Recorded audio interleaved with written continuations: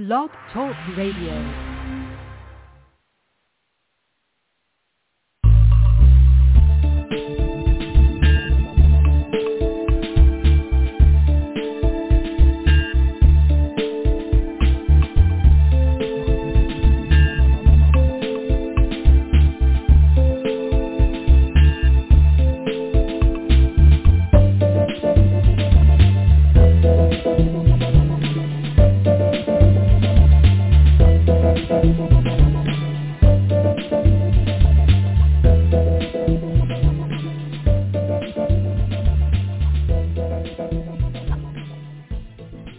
Good evening. I'm Tanya Hathaway. I'm your host with Tanya Talks, where your voice is heard and your story is told on Marty Oakley's TS Radio Network and Stephen Brooks' 89.9 KLRB FM Lighthouse Christian Radio.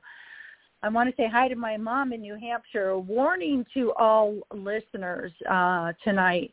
This show is not for faint of heart, but it is about life and death, okay? It is about life and death. This is not hyperbole. This is not, this is a huge shock statement. This is literally about life and death. And so, Mom, you might want to take a break, if you want to, because it's just, I know you can handle anything. God knows you can handle anything. You've been through plenty, but this is a heck of a show tonight. The Constitution of the United States established America's national government and fundamental laws and guaranteed certain basic rights for its citizens under America's first governing document. The Articles of Confederation. The national government was weak, and states operated like independent countries. I'm going to stop right there, okay? So that's a quote from www.history.com. I'm going to stop right there. The states were acting like different countries. I beg our listeners to ask themselves, are our states acting like independent countries again? They are. Now, there is a reason for our Constitution, and it's a darn good one. I thank God, as most of us hopefully do, that we do have a Constitution of the United States of America. But I beg the question, why aren't we reinforcing? Why aren't we reinforcing our Constitution of the United States of America when the states are overstepping when and where they are? And why isn't the federal government? Why isn't the federal government doing something about this? Well, because the federal government has overstepped our Constitution by allowing states, by making it permissible, and even by endorsing, in certain cases, it depends on what that party wants at the time that is in office, by endorsing the abuses of the states and their violations of our constitutions of the United States of our America. We don't have time left, people, to allow this to continue any further. Tonight, we are talking about violations, believed to be violations, potentially, okay? I'll go easy on that. Still under research, plenty of work to do, but plenty of work being done quick. And I have advocate, ethics expert. That's not, by the way, just an adjective. She is an ethics expert, Melissa Hurry, on with us tonight. She has been very much involved. She's a regular contributor on this show, as many of you know, but she's been very much involved with wrongful convictions, with oversight committees for these wrongful convictions, and she's been an advocate for basically anything and everything that has to do with preserving the right of not just somebody who's on death row, but preserving the rights of you, me, and anybody whose rights seem to be or are being taken away from them, and especially when it lands them on death row and taking their lives from them. An innocent man tonight will be discussed, and his name is Julius Jones. But not only Julius. The uproar right now is because of an action that the current Attorney General, most recently appointed Attorney General, because the hideous prior one, Mike Hunter, resigned. Okay, we won't get into that tonight. We don't have the opportunity time-wise because it's much, much more important to discuss the current right now.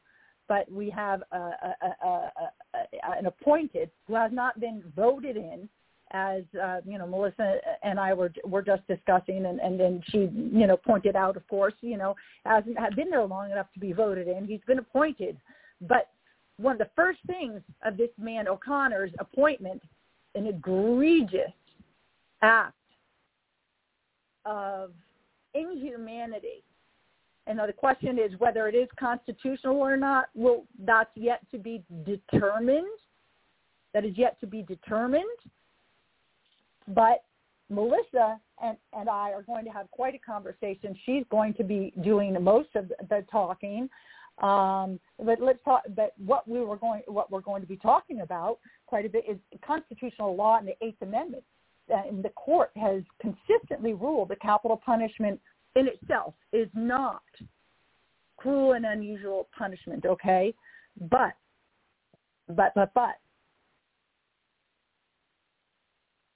some of the applications of the death penalty, cruel and unusual, are yet to be determined, and there's case law out there that still has to be researched. And I know that Melissa is on it like crazy because this is a matter of life or death. The time clock is running, and others are also, of course, concerned. There's a lot of outreach back and forth between competent, concerned parties to make sure that Julius Jones is not put to death based on a recent statement and a recent trick, if you ask me. And I'm going to ask Melissa to come on right now with us and introduce herself and then talk about what that recent, in my opinion, is a trick, exactly what that was and what that means. Melissa Hurry, thank you for coming on tonight. I know that you have had sleepless nights and that you are just, working very hard towards hopefully finding the solution. Hi, Tanya. I just want to make sure. Can you hear me okay? I can hear you fine.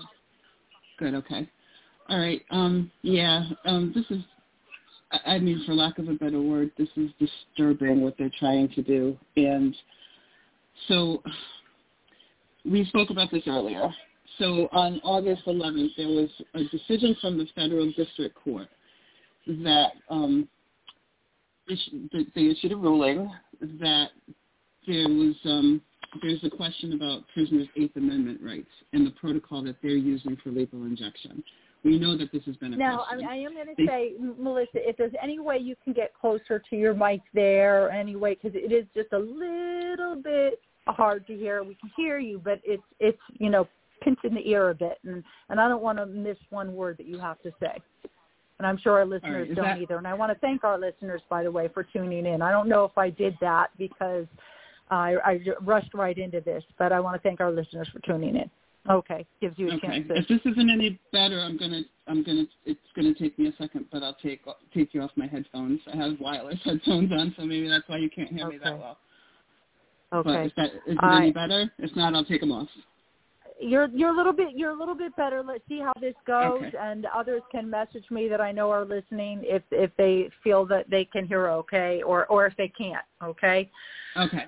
Yeah. Right. If not, just let me know right away because it's just easier for me to maneuver. I'm surrounded by paperwork and computers. I feel like I work for the CIA today. I have so much stuff to wrap. And you need your hands. I know you need your hands. I hear you.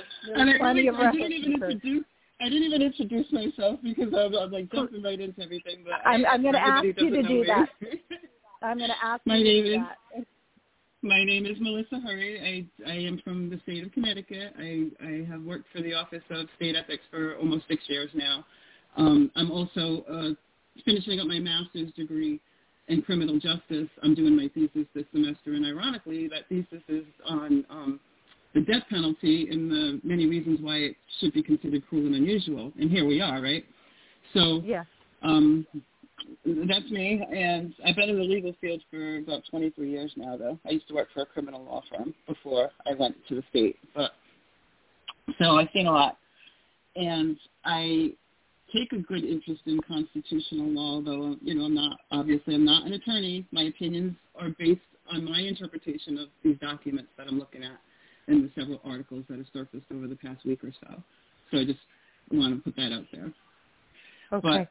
So are your opinions isolated? Let me ask you that. I know you're saying you're not an attorney, but are your opinions?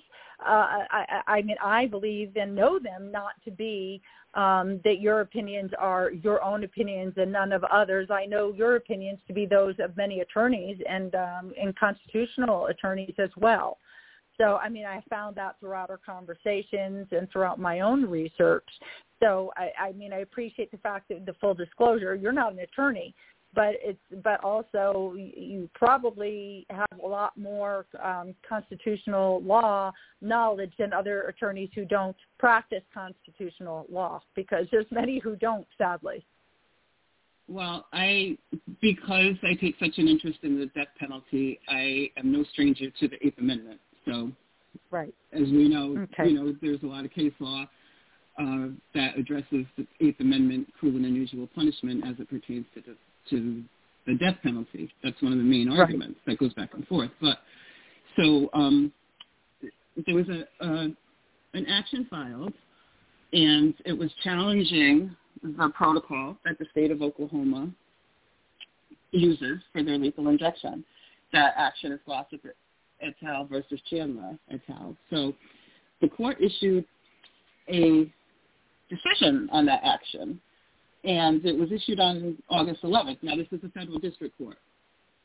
So the court and the district judge, Stephen Freyett, if that's how you say his name, I'm not sure, but he issued his decision, and basically what he said is that this warrants a trial. The issue on whether or not the protocol that Oklahoma uses for lethal injection warrants a trial regarding whether or not that protocol violates the Eighth Amendment rights of these death row prisoners. And so the trial isn't expected to occur until sometime in September of 2022. Now, when he issued this decision, here's the thing. There's 7 inmates who did not select an alternative method of execution that, according to this judge's decision, are not covered by this decision because they didn't pick an alternative method of execution. So that's what he's saying in his decision. Now, hold on to that thought. What the Attorney General of Oklahoma has done is he has filed a notice regarding execution dates, and he's requesting that the Oklahoma Criminal Court of Appeals schedule execution dates for those 7 death row inmates who did not pick their alternative method of execution. He filed that. And Julius Jones' date, to interrupt Julius you, Jones, I'm sorry, but Julius Jones is the very first one, correct? Yes. Julius Jones is one of those 7 inmates that they are saying is not covered by this federal district court decision. But so his date to be put to death is the first is the more recent date than is the soonest date than anybody's. Am I correct there? There's one other inmate, John Grant, who I believe they requested his execution date of October 7th. For Julius, they're requesting October 20th. For Julius, they're requesting October 28th. And then thank you for that. All right. Oh, no problem. There's a succession of dates that I think they go all the way into February of next year. Now I know that this is not the pure only reason, why we're discussing this tonight. It's about cruel and unusual punishment to begin with, and the interpretation of that, and if this has taken place. It is that itself, but is Julius the only one that you're aware of that claims his innocence? That's on this 7 that are scheduled to be executed before anybody else. I don't want to say for sure because I've never looked into all of those cases, but we know for a fact that Julius has a very strong innocence claim. But everybody sees it. When I say everybody, I mean almost 7 million people have signed this petition saying, this doesn't look right. We don't think this is right. We don't think he did this. Right. And so, let's name drop. Let's name drop while we're at it, okay?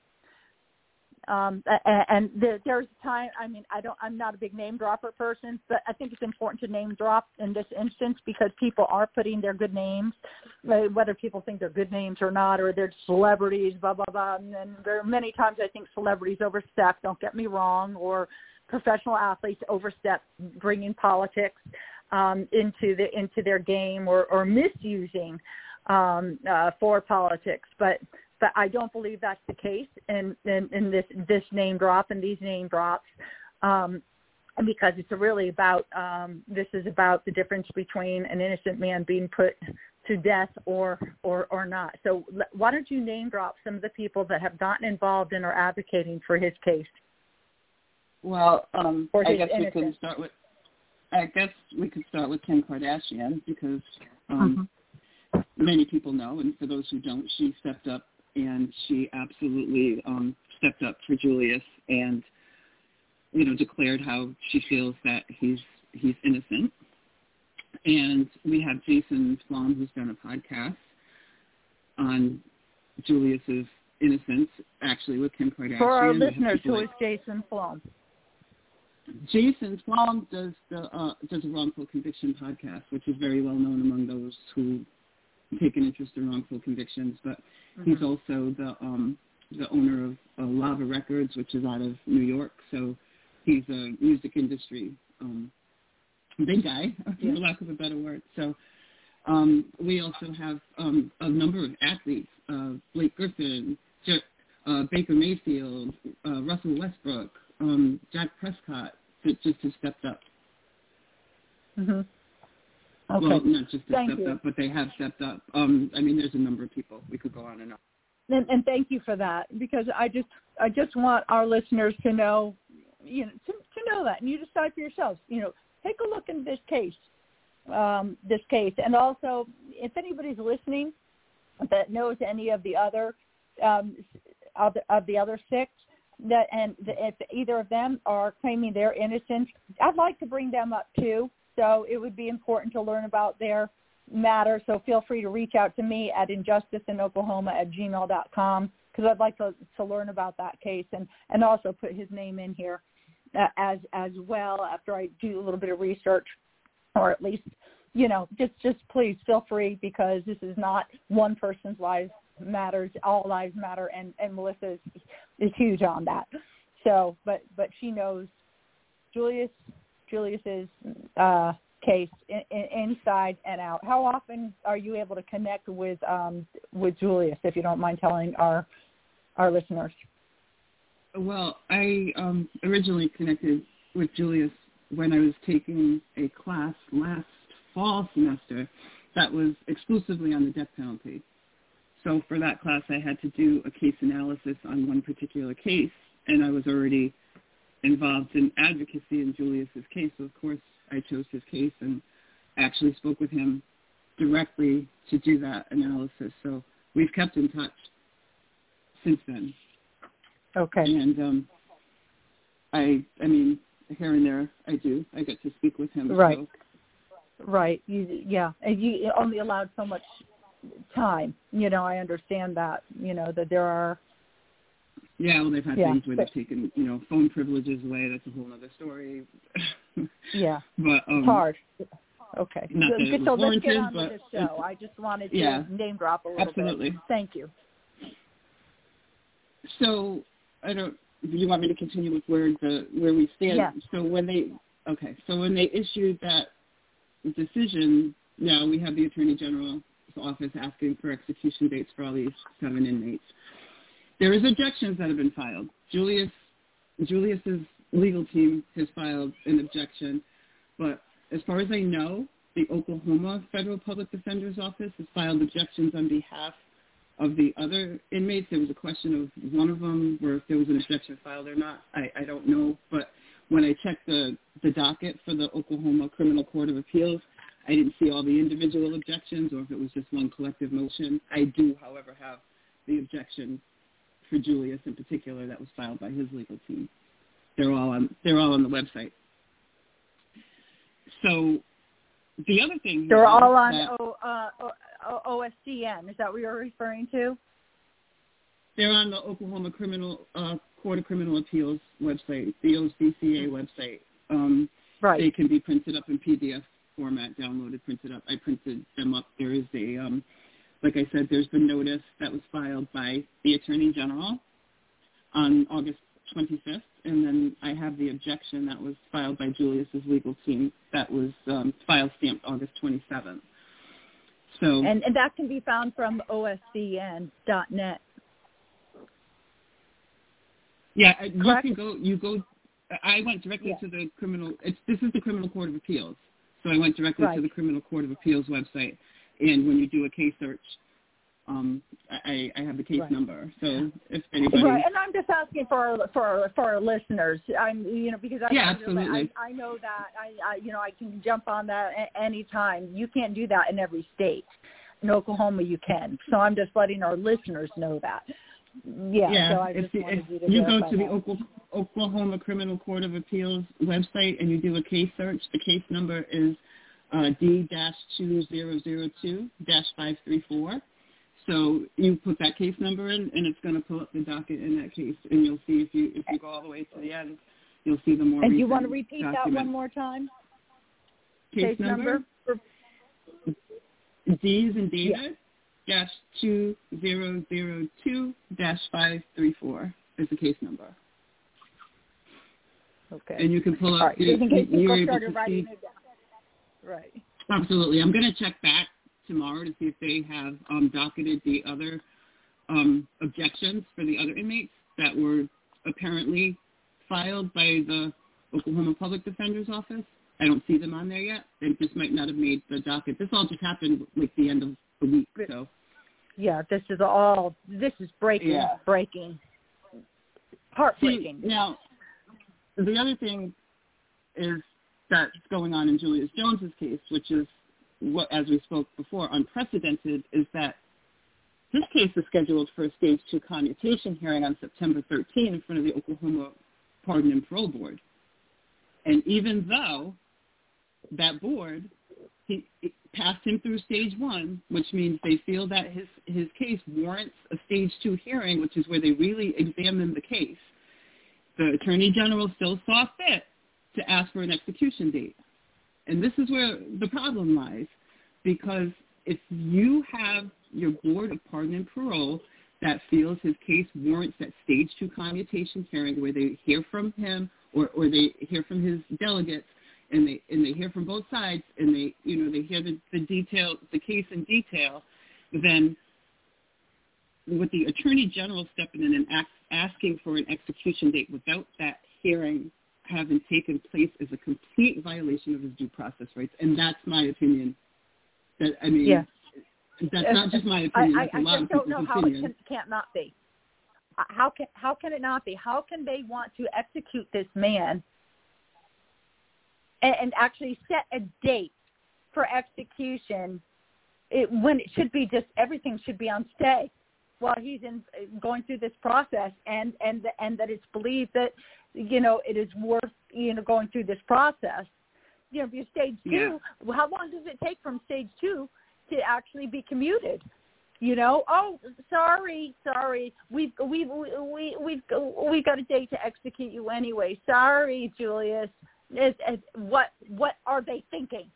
I don't know what they're thinking, and it makes absolutely no sense. I mean, if the way that I'm looking at it is, why wouldn't you let the board hear this case? They took the time to look at this case, to go through a stage 1, to pass him on to stage 2, you need to let them hear his case. You need to let that hearing occur. Well, what they didn't do, though, and I'm looking at the documents that I just printed up. And mind you, I just printed up all these documents earlier today, so I'm surrounded by all of this. But You've when been the so court, busy, I know that. I haven't slept much this weekend, but coffee is my friend. So when the court, when the court issued, the federal district court, when they issued that decision that the issue of the protocol had to be heard because it's an Eighth Amendment issue on whether or not it's cruel and unusual punishment, they issued that decision on August 11th. Now, when the Attorney General filed the request for the execution dates, the period for these 7 parties, these 7 death row parties, for them to either appeal that judgment or, ask for any kind of a modification of the judgment hasn't run out yet. They have until September 8th. According to the what is objection. wrong with that picture? So there again, there lies a denial of due process. So go ahead and repeat that again so our listeners hear that. According to the federal rules of civil procedure, the judgment that was issued in the federal district court on August 11th, that Mr. Jones and the others who apparently weren't covered by this judgment because they didn't select an alternative method of execution, they still have remedy to ask that the judgment be vacated or dismissed or alternatively to seek a stay pending an appeal. Mm-hmm. They still have that remedy according to the federal rules of civil procedure. So by the Attorney General filing his request to schedule execution dates on August 25th, and these parties have until September 8th to challenge that judgment, I don't understand. How are you not waiting until their right to challenge this judgment has come and gone? You're filing a request for execution dates before that period has run. That's a violation of due process, right? That's a violation. And I know we spoke about this earlier too. So all the those on death row, okay, were given paperwork to fill out to choose an alternative method, as Melissa has said, of execution. And those who did not fill that out, they have been basically their dates of death are moving forward on steroids. Geez, who are we trying to? That was just like unbelievable. And the fact that Julius going through the commutation process,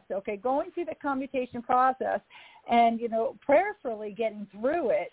Was this another method to try to hide who really done it?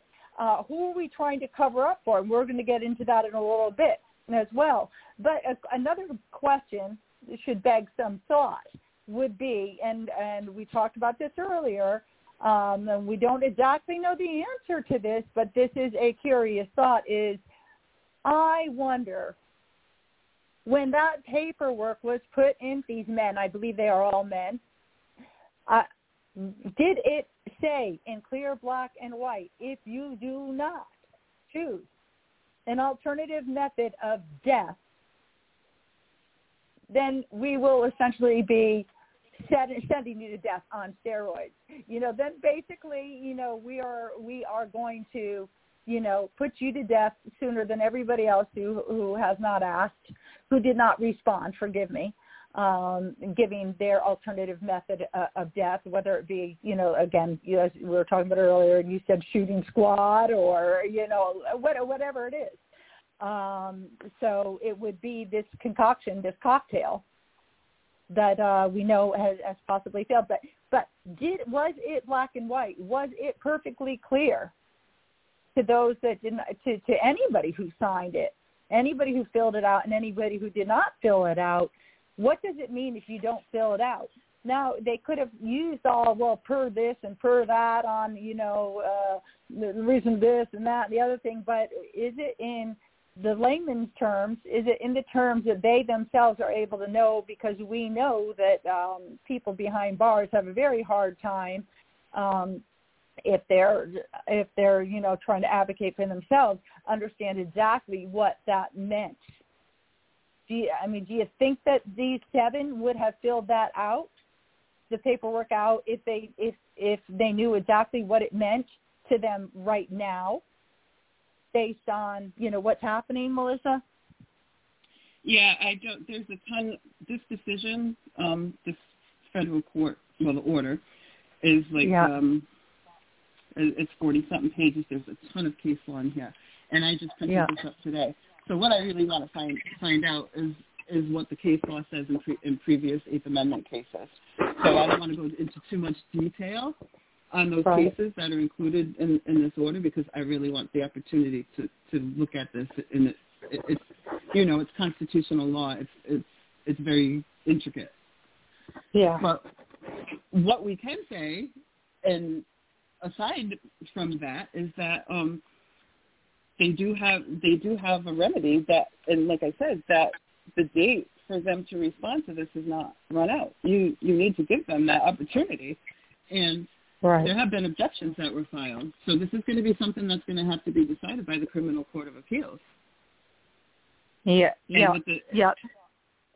And with the federal district judge ruling that there should be a hearing on whether or not the Eighth Amendment rights are violated, I mean, a simple question that I have is, just because these 7 people did not pick an alternative method of execution doesn't mean that their protocol isn't still cruel and unusual, because they're including a drug that's been used in botched execution still in their protocol. Yeah. Let's talk about that botched execution. Again, this is not for the faint of heart. Just very briefly, why don't you let our listeners know the last time that they used this cocktail and just how awful it was, and that, by the way, is why Richard Glossop is not yet put to death. Another innocent man who is not put to death, but he was barely spared because he was up next. Why don't you let our listeners know just how horrible that is in as easygoing words as you can? Well, they stopped all executions in Oklahoma in 2015 because of the botched execution. So they had, I believe it was in 2014 when they executed Clayton Lockett, and they had used a combination of execution drugs that were never used before. So it's not very pleasant. Like I guess they use a drug that sedates you, and then after the sedation is when the other drugs are supposed to be implemented. Well, I guess the drug that they used to sedate Clayton Lockett didn't work as it was supposed to, because he awoke from his unconscious state and began having convulsions on the table. And this lasted until he finally died about 4 hours later, was it, Melissa? Well, they say he died of a heart attack, maybe 3/4 of an hour after the execution. Oh, forgive me. I was thinking 45 minutes, okay. 4 hours. Okay, and that's why I'm very open to clarifications. Because, thank you. About 45 minutes later. 45 minutes later, when something like this is supposed to happen within a minute or two, I believe. Yeah, and then I think the next one that went wrong was the one in 2015, and that was Charles Warner, and the I hate the way they refer to it, a 3-drug cocktail that they used on him. He actually stated that it felt like they were putting acid into his body, because they used, instead of potassium acetate, they used potassium acetate instead of potassium chloride, which was not the protocol. And terrible. So Yeah, and so there was suffering there, and then as you said before, Richard Laffett came just within minutes of being executed before the governor, who was governor then, Mary Fallon, issued a stay of execution. Now, for those that are playing another mix-up with the drugs. And then for those that are saying, okay, well, for those that really are guilty, okay, how bad did the others suffer? Okay, nobody is not having compassion at all for those circumstances. That is nothing to do with not having compassion for those that suffered, that died, were killed, for the families that are suffering. That is completely something different. We understand that, and hearts break. We're for the right things happening. We're for fair punishments. We're for justice. I'm for justice. I'm not somebody who doesn't think that people don't deserve to pay their price, whatever that price is, that is fair and just. Okay, without even getting into the whole death penalty discussion, other than what I will say is, if there is anybody that is innocent that is put to death, okay, so I'm not going to argue the death penalty, discussion, other than one huge argument that I have. But as long as our system is flawed, if you do believe in the death penalty, you cannot believe, as long as our system is flawed and putting to death innocent men and women, you cannot agree. I don't know how anybody could agree that anybody should ever be put to death as punishment. If you do believe in the death penalty, that has to be taken off the table. It has to be taken off the table. And that's the thing. Go ahead. It is flawed. And there have been innocent people. Not everybody on death row is innocent, whether or not you agree with the death penalty. I agree that not everybody on death row is innocent. I mean, I don't agree with the death penalty. That's my opinion. Sure. But when you have... Most are guilty. Most are guilty that are on death row. Most are guilty. But there's far too many that aren't. And according to the national... Go ahead. Any percent is too many, because according to the National Registry of Exonerations, the National Registry of Exonerations, for people who don't know, it's like my Bible, so I cite it like it's everybody knows about it, but they record exonerations of people who have been wrongfully convicted. So an exoneration only happens, though, when somebody can prove actual innocence, which is a hard mountain to climb, we know. But so since 1989, they have over 2,800 exonerations of people who were wrongfully convicted and were able to prove their innocence. Out of those people, 132 of them were on death row. Mm-hmm. So if you break that down, that's just that's over 4%. That's not room for error. That's 132 innocent people who could have been put to death. Right. And who we don't has know. Been put to death? Who has been put to death? Who isn't included in that? That's what I want to know. And exactly. And I'm actually meeting with my thesis advisor with that very question to see if there's anything that I can do, short of driving myself crazy, that I can actually come up with something for my thesis, because part of being cruel and unusual is executing innocent people. That's cruel and unusual. Right. It's kind of like you think, and again, the show is not for the faint of heart, but this can happen to you. This can happen to somebody that you love. This can happen to your neighbor, whether you love them or not. Hopefully you're going to think that that's the wrong thing to do. This can happen to somebody that you absolutely loathe and you might have wished dead at one point. But guess what? If they're innocent, then they shouldn't be pushed. Then they should not be put to death anyways. No, and the thing is that these cases follow a pattern, these cases of people who have been exonerated from death row. And I think you and I know what those patterns are. And so, yeah, that was up next. But if you want to get into that, let's go. So, majority of these cases, and when I say majority, I mean over 2/3, include perjured or informant testimony, misconduct, and some of them include both, and I believe that's over 60% that include both of those components. Now let's talk about perjured informant testimony. So a lot of times in these cases, they will use testimony of informants. Sometimes they're career informants. So they're jailhouse informants. There are people who will step forward and say, yeah, I saw him, or in rare instances her, but I know they committed this crime. I saw, whatever testimony that they can come up with, that they can point the finger at the person that they're trying to convict. And what happens, and this goes hand in hand, is that misconduct often is committed when there's informant testimony involved in a case. So let's take a scenario. You have an informant that is getting some kind of incentivization to give testimony. The prosecutor doesn't disclose this deal or whatever they've been incentivized with. Or they disclose limited details so the jury is not fully aware. Absolutely. And so if the jury is not aware that, okay, this person is testifying, they're in jail, they're supposed to be doing just, hypothetically 30 years, but we're going to tell them, we're going to give them a deal where they're only going to do 15 instead. We know why I'm using those numbers.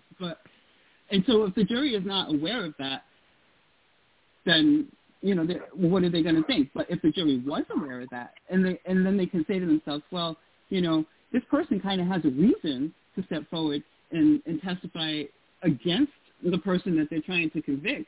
I mean, if they were going to cut my sentence in half, maybe that would sway me into saying, yeah, okay, I'll say whatever you want. But are you kidding me? That's all? Melissa, I'm going to stop you right there. You can keep going in a moment. But I'm working on a case right now with this man. His name is George Skates, and he's in Ohio. And when you mentioned just a little while ago about not giving these people a chance to prove their innocence, I want to know where the guilt has been proven. That's what I want to know. In the case of George Skates in Ohio, there is not 1 ounce of DNA. There is not one person who is a witness. As a matter of fact, when you put all the players' faces up on a wall, which I have started doing, and you start putting your little sticky notes underneath that, and you find out, okay, who was where, when, what's leading to who,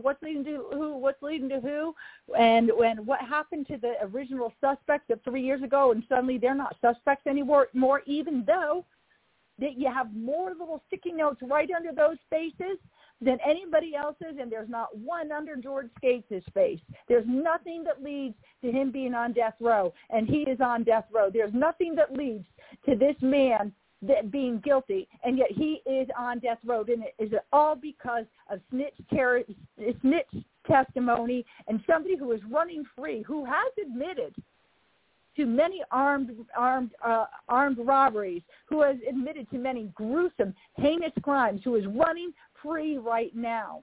So this works for the prosecution for some ungodly known reason, and that's what happens in Oklahoma, and that's what happens in other states as well. I don't want those people that are on death row to have to prove their innocence because, gosh darn it, if the prosecutors cannot prove their guilt beyond a shadow of the doubt, get them the hell off of death row. I agree with you. There should be no questions. And I mean, I'm not somebody who supports the death penalty. I don't think it has a place in our criminal justice system. It is not a deterrent. It's wasteful, costs way too much money, and it's not any kind of finality for the victims or their families like they would, like the prosecutors and the DAs who seek it would like you to think. Because a lot of the people who are sentenced to death never are executed. So there's no finality. It drags out for years and not years, decades. So yeah, they wind up dying in prison to begin with. And a lot of times the families are asking for them not to be executed. And as well, there are a lot of families that are saying, no, he's not guilty. We do not believe he's guilty. And yet the prosecution still goes forward with it. It's nuts. And I'm going to try to stop interrupting as much as I am because that's okay. I just needed to make that clear point. Well, in my opinion, it's vengeance at that point. Because if you have a family of the victim who doesn't agree, with somebody being executed, then how are you seeking justice for the victim and their family when this is something that they don't want? Because we've had this happen before. But, I mean, when you're seeking to put somebody to death and there's any kind of question at all, then I don't understand how you can put someone to death when there's even just a question of innocence. It's a life that you're taking. Now, we talk about, you know, the biggest argument against the death penalty is that it's a deterrent. Okay, well, let's put this into perspective, because there have been over 1,500 executions in the modern death penalty era. We say modern is from 76 on, when they reinstated the death penalty after they had issued a 3-year moratorium when they stopped all executions. They reinstated it again in 76. So since that time, like I said, there have been over 1,500 executions. Do you know that 1,200 and I believe 82 of those executions occurred in southern states, in the southern region of the country? Do you know that the homicide rate in those states is higher than anywhere else in the country? So what does that tell you? It tells you that they're not thinking about the death penalty when they commit a murder. If the murder rates are highest in that region of the country, and that's where they're performing most executions, then it's not working as a deterrent, is it? It's terrifying. Exactly. That's it. Check the data. All people need to do is check the data. Just like the science, go find the science, look for the science, check the data. Statistics will tell you everything.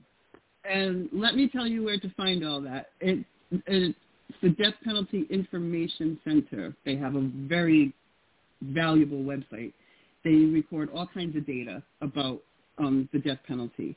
So if you combine that with the National Registry of Exonerations, you can really take a look at what really happens and how it really happens. But I feel like if you support the death penalty, you should at least consider that innocent people are on death row. Innocent people have been executed. There are cases where we know that innocent people have been executed, and there are cases where innocent people were almost executed. They've had 10 exonerations from Oklahoma's death row. That's 10 people who could have been executed. And like I said, it's very hard to be exonerated because the deck is so stacked against you once you are convicted at trial, because the AEDPA puts certain bars on people proving their innocence once they're convicted at state trial.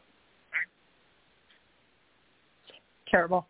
And we know that whatever goes into appeals is only what was brought forward into the in the district court, the court that they were found guilty in, and in the state court. Thank you. And the huge problem there is often that is flawed. Due process is not allowed, and it is very, very difficult to find, somebody to find a higher court, even to turn over or to retry a case where exculpatory evidence has not been presented. This is a huge issue, and it's essentially the same thing as perjuring, if you ask me, because if you're not allowing the defense to bring forward, or you're not sharing exculpatory evidence, which is something that would be in the benefit of the defense, then that's malfeasance. That's corrupt. That's actually corruption. That is corruption. I'll use the word. It is corruption. That is corruption. And there are cases where. I mean, I talk to you about cases out of Oklahoma all the time. Well, this is where our issue lies right now, because they're trying to rush these 7 people to execution. But as far as withholding exculpatory information and perjured testimony, we were talking about name dropping before. Let me drop a couple of names here, because there are 2 cases in Oklahoma, and there are 2 cases, and one case was of a gentleman by the name of Yancey Douglas.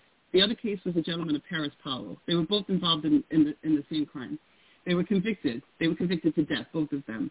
It came out, I want to say, 19 years after they were convicted, that there was withholding of exculpatory information. And that information included informant testimony.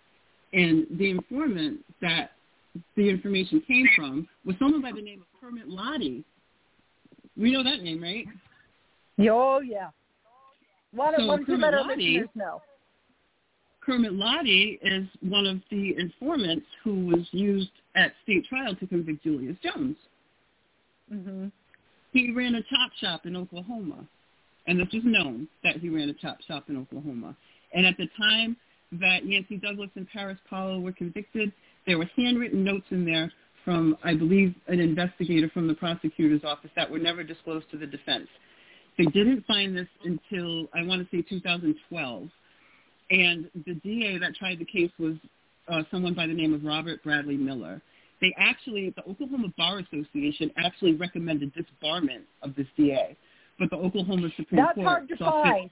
That's hard to find because the Oklahoma Bar Association is a part of the leg, is an arm, forgive me, of the Supreme Court and in Oklahoma, and that in itself is unconstitutional.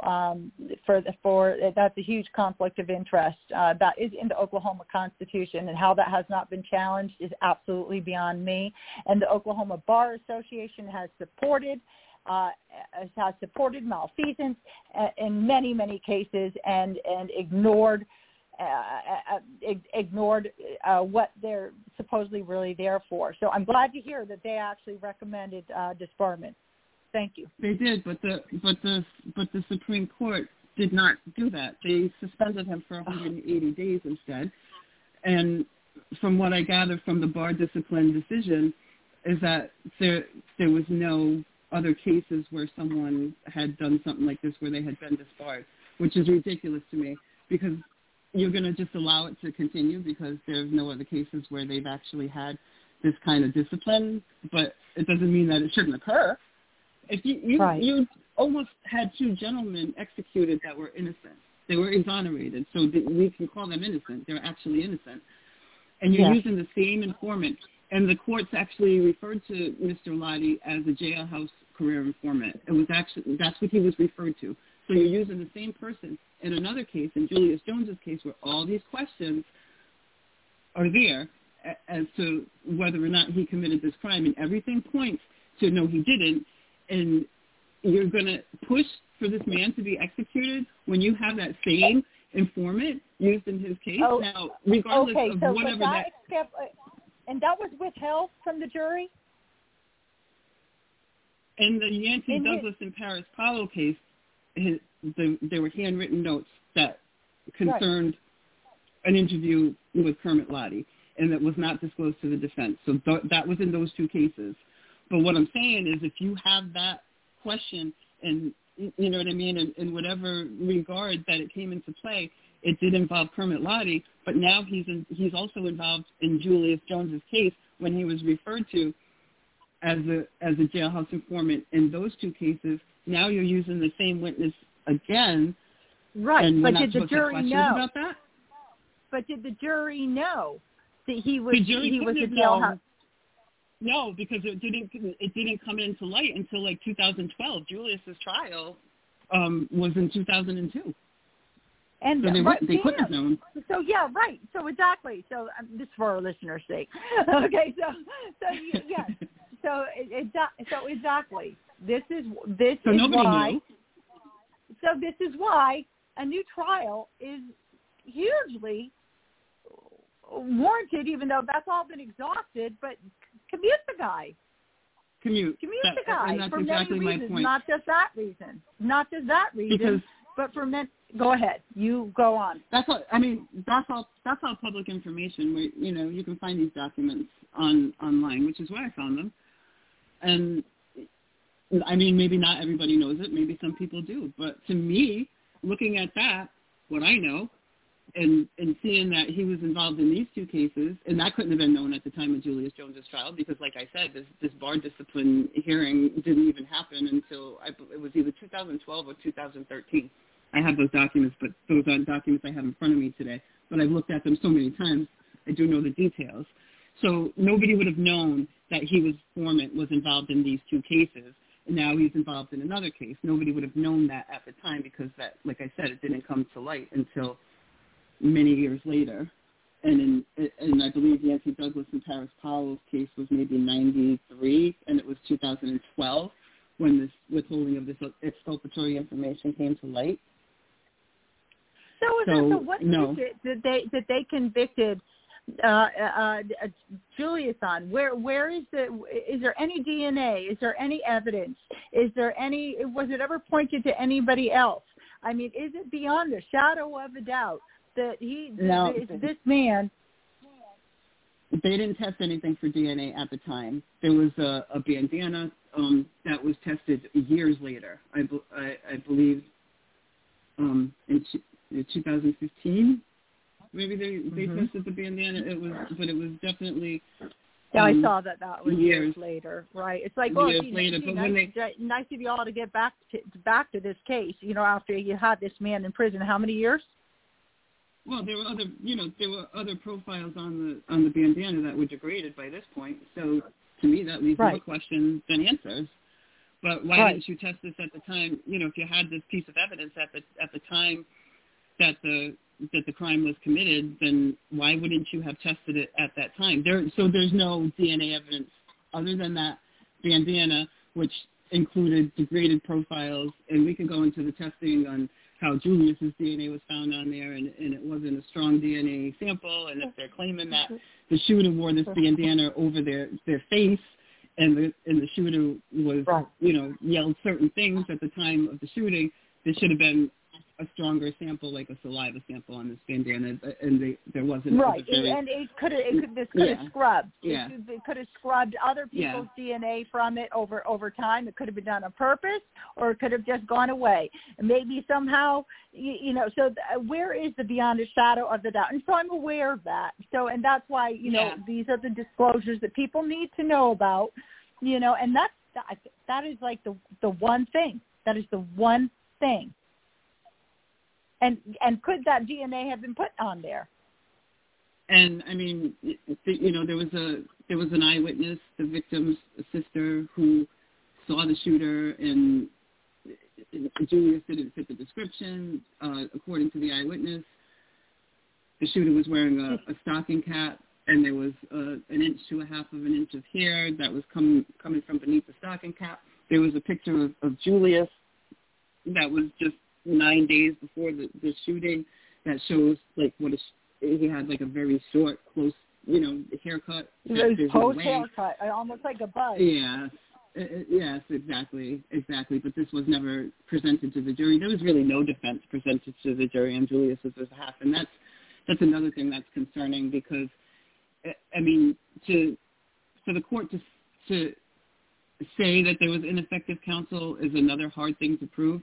I mean, they'll refer, so you have an attorney that didn't call a witness on his client's behalf, didn't present that picture, and then the court will say it wasn't ineffective counsel, it was trial strategy. I mean, that's not strategy. You're not representing your client. They were inexperienced. They were probably overwhelmed. They didn't represent their client. There's actually an affidavit from the public defendant, David McKenzie, who actually said in the affidavit, look, I didn't represent him as well as he should have been represented in the death penalty case, but yet the court won't declare that was ineffective counsel.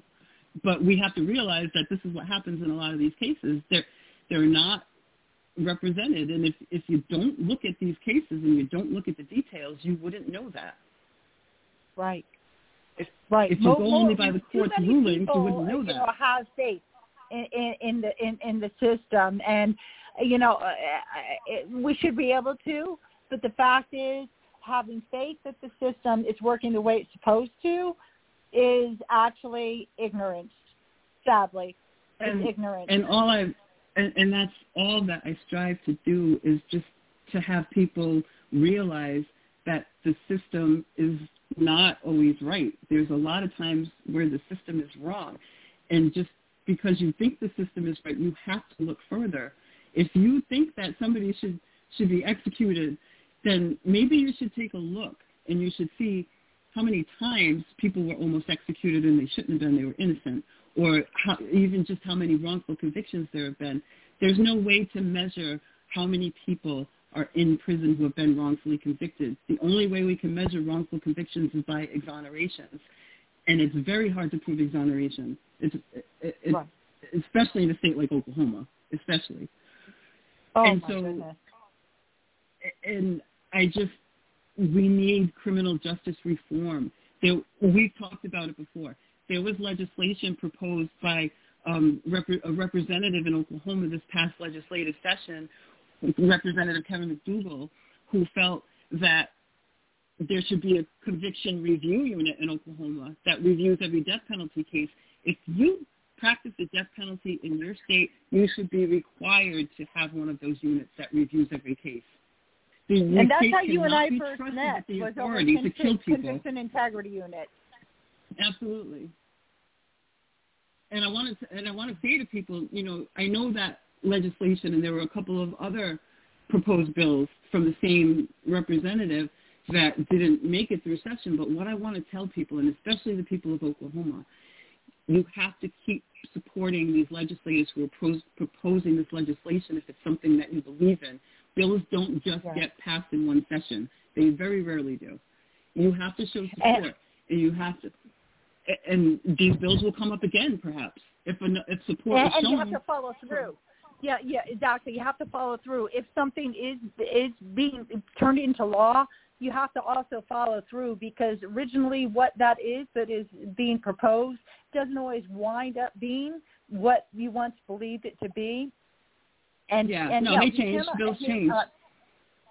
We can't hate on all the representatives. We can't, because there are representatives that are working for us and are doing the right thing, and the ones that aren't, you got to really, it's important to investigate not what they say, but actually what they do.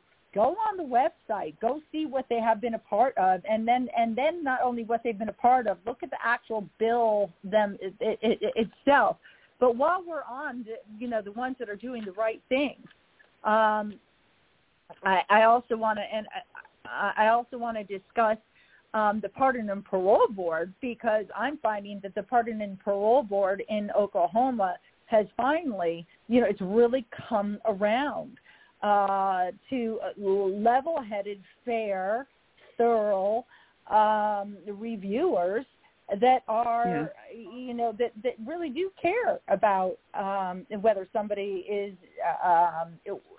one, deserving a second chance, two, genuinely ready for parole, the three, ready for, a candidate for a commutation.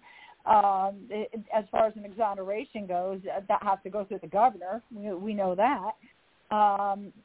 But the Pardon and Parole Board, now that it's minus McCall, is really shaping up quite nicely. And McCall was a judge who had no business being on that board whatsoever for however many buku years he was on it, and he's been known to have been not exactly the most honest and forthright judge, and not to mention he was serving on the Pardon and Parole Board while he was retired and actually getting a pension as a judge, and that in itself is against the rules, I believe, that you cannot be getting a pension. So he should have said, okay, I'll be on the Pardon and Parole Board. If you really want to be on the Pardon and Parole Board all that bad, then you got to stop taking that pension, old buddy boy.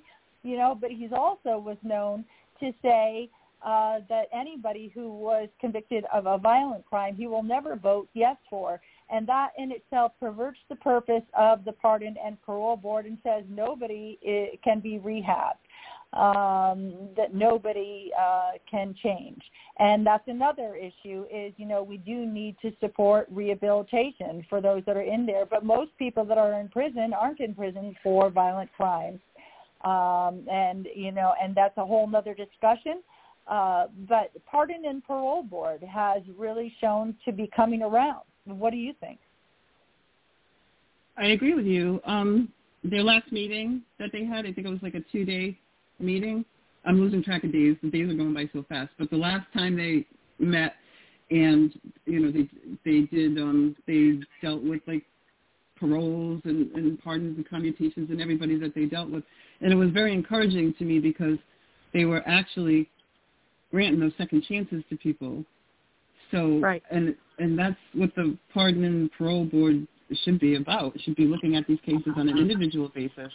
It shouldn't be just saying no to everybody, and they're not doing that right. anymore. So I think, in my opinion, that's a fair board, and they're actually looking into these cases, like I said, on an individual basis. Are they pushing everybody through? No, of course not, because there's some people right. that maybe are not ready Shouldn't for be. parole, or they will never be, or they're not. You know what I mean? So, but they are pushing people through that they feel are ready and do deserve a second chance.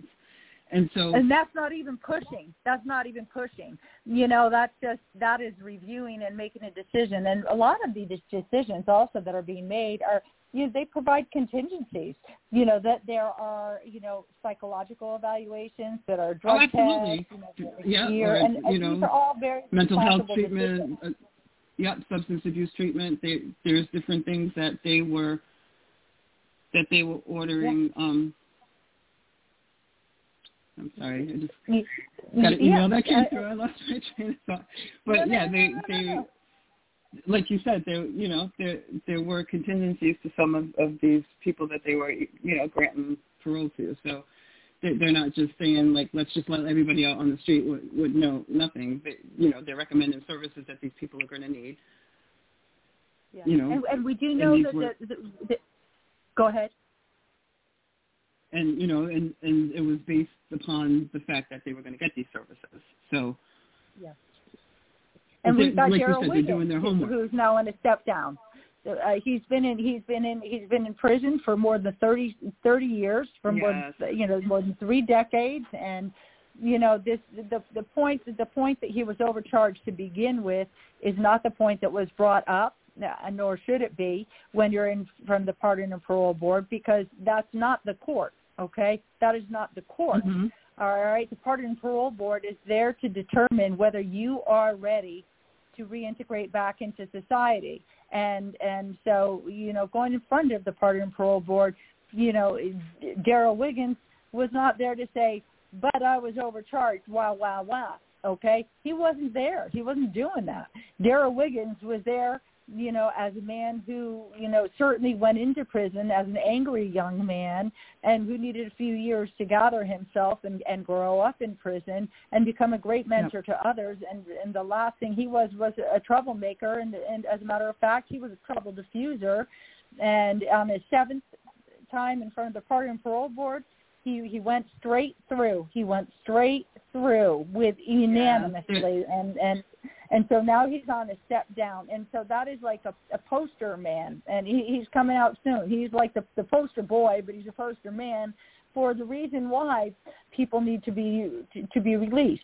Now, we haven't seen him on the outside yet. He is ready to, you know, he is in a 2-facility step down. So he's going from, you know, high security to lesser and to lesser.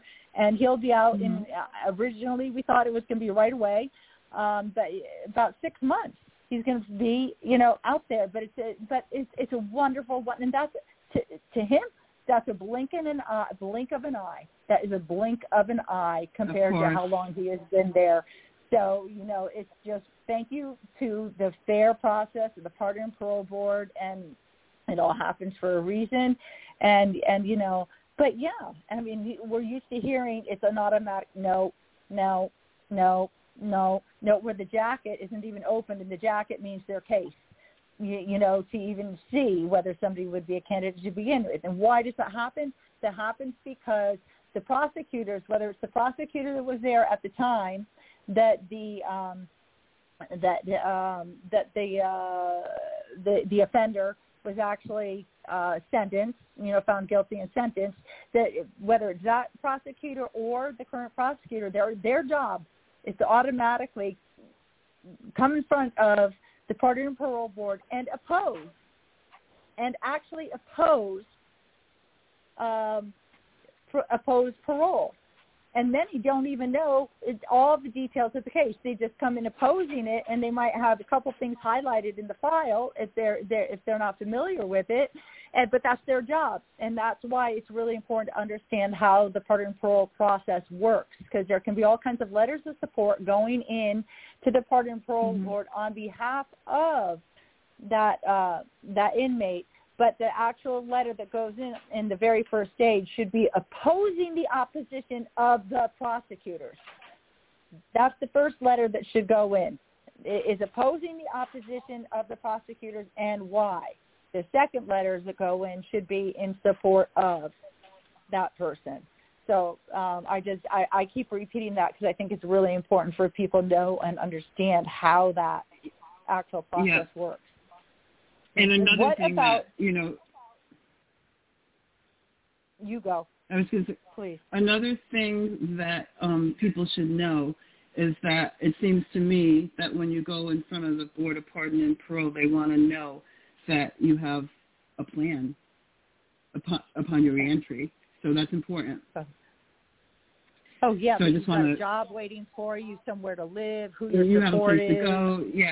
Yeah, because there's certain best practice criteria that is involved with keeping recidivism numbers down. So recidivism meaning that people who get out and then go back, they reoffend. So to keep somebody out and from reoffending, there's certain services that they're going to need to have in place. And, that like you said, that's employment, that's a stable place to live. That might involve counseling. Absolutely,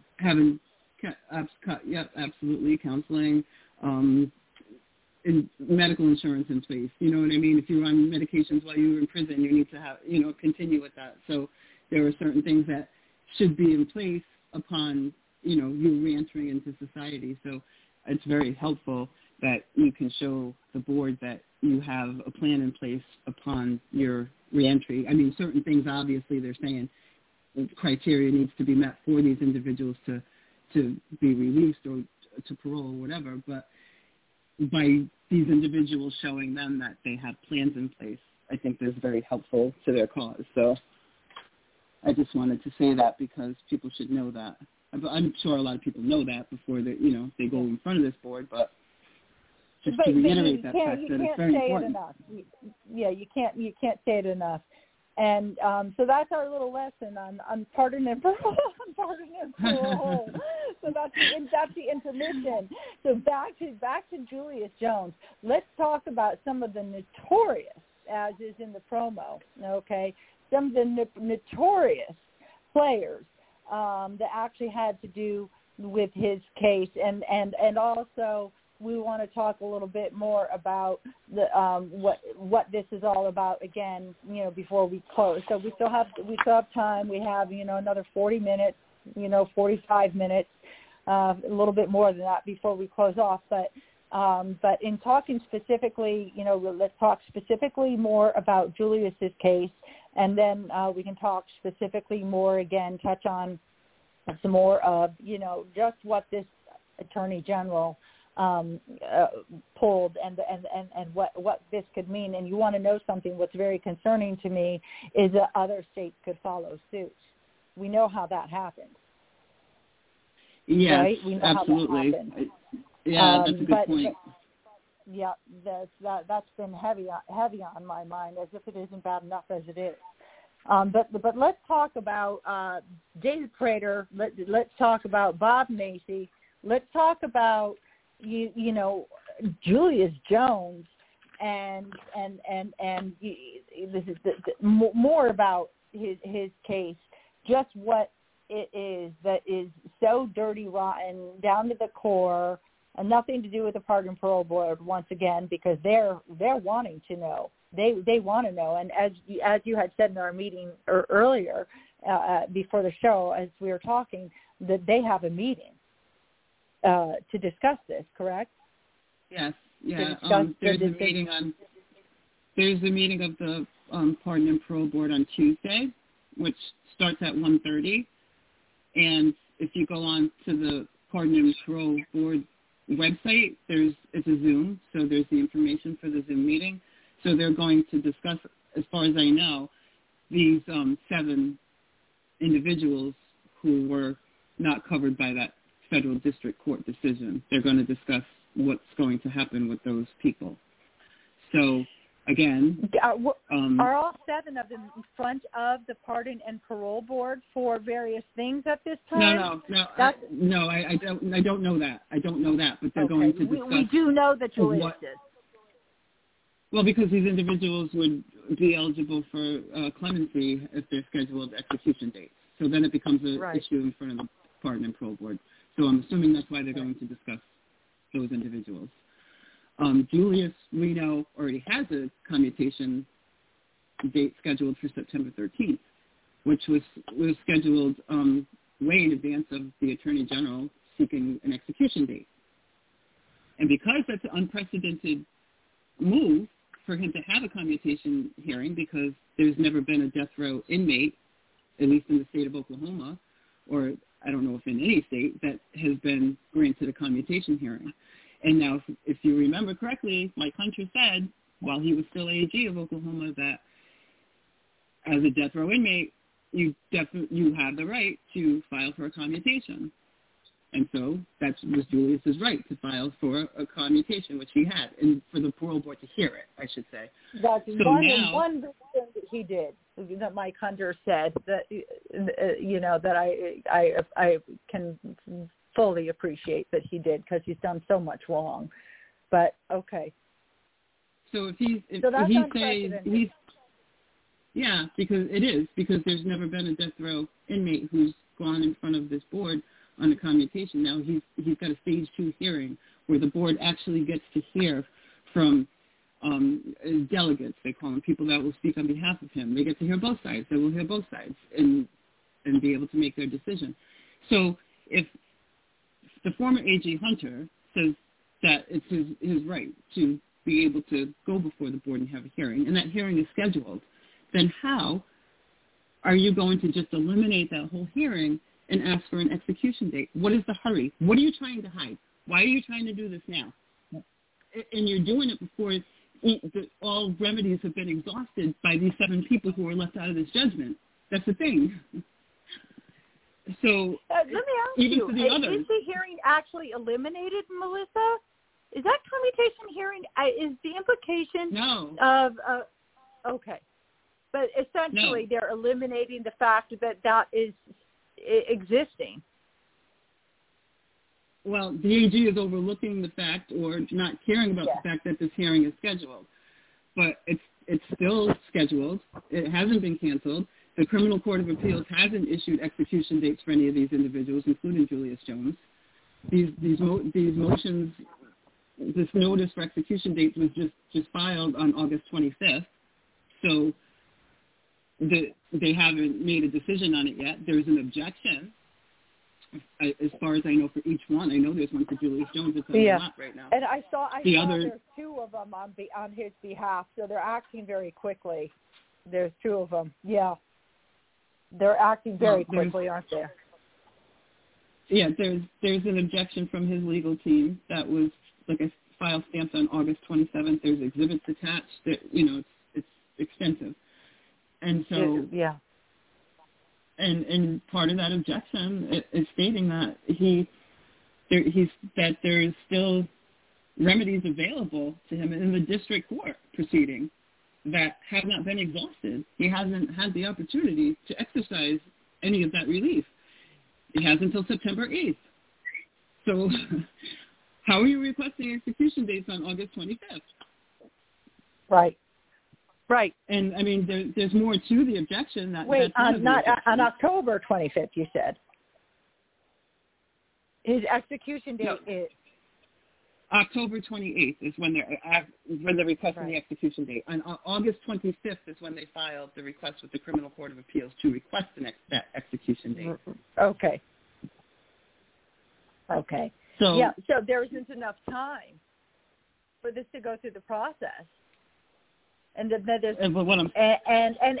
the Criminal Court of Appeals, and if it is denied, you still got another step further to go.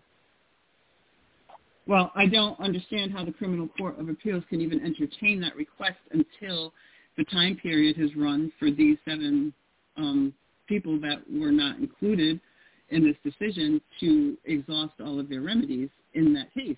Right. That time period has not run. It doesn't expire until September 8th. And now you have an objection filed by Julius Jones's legal team, and there's also been objections filed on behalf of at least some of the other inmates. There was a question of whether or not there was an objection filed on behalf of one of them, but there have been objections filed for those individuals who they are also seeking execution dates for. So you have these, you have objections to those. That this Attorney General is so harshly admonished by the court. I'm not confident that they will be. I mean, quite frankly, it should just be like, no, you can't be doing this. What are you thinking? Get out of there. You know what I mean? I am not sure what he was thinking. They should just reject the filing. In my opinion, like I said, in my opinion, I don't think they can issue any execution dates until this Eighth Amendment issue is dealt with, and the district judge thought that the issue warrants a trial, and it's going to have a trial. So how can you execute anybody if you have a trial pending on whether or not their protocol is cruel and unusual? Because they're still using one of these drugs that is questionable, that has caused their protocol to be cruel and unusual. They're still using the same drug. So how is this protocol with this new 3-drug cocktail, but still using one of the same drugs that has caused the botched executions in the past? Correct. That's a constitutional. That's a constitutional law issue. That's an Eighth Amendment issue.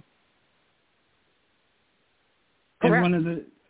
And the Eighth Amendment is always been an issue as far as the death penalty concerned. That's cruel and unusual punishment. That's where that clause lies in the Eighth Amendment. While the Supreme Court may have found that the death penalty in and of itself is not cruel and unusual, there are parts to the Eighth Amendment and there's past case law where you have to, you can't just execute somebody anyway, because then it becomes cruel and unusual if you're using methods that create excessive torture. I mean, that's what it is, torture. If you give somebody the wrong drugs and they're in convulsions on the table for an hour, that's torture. Yeah. Yep. Yeah. He is known to be the second deadliest prosecutor ever known in our country. I believe in our country. Yeah. He's now deceased, but he's also known as Cowboy Bob Macy. Cowboy Bob Macy, second most deadliest prosecutor, and he was involved in this case.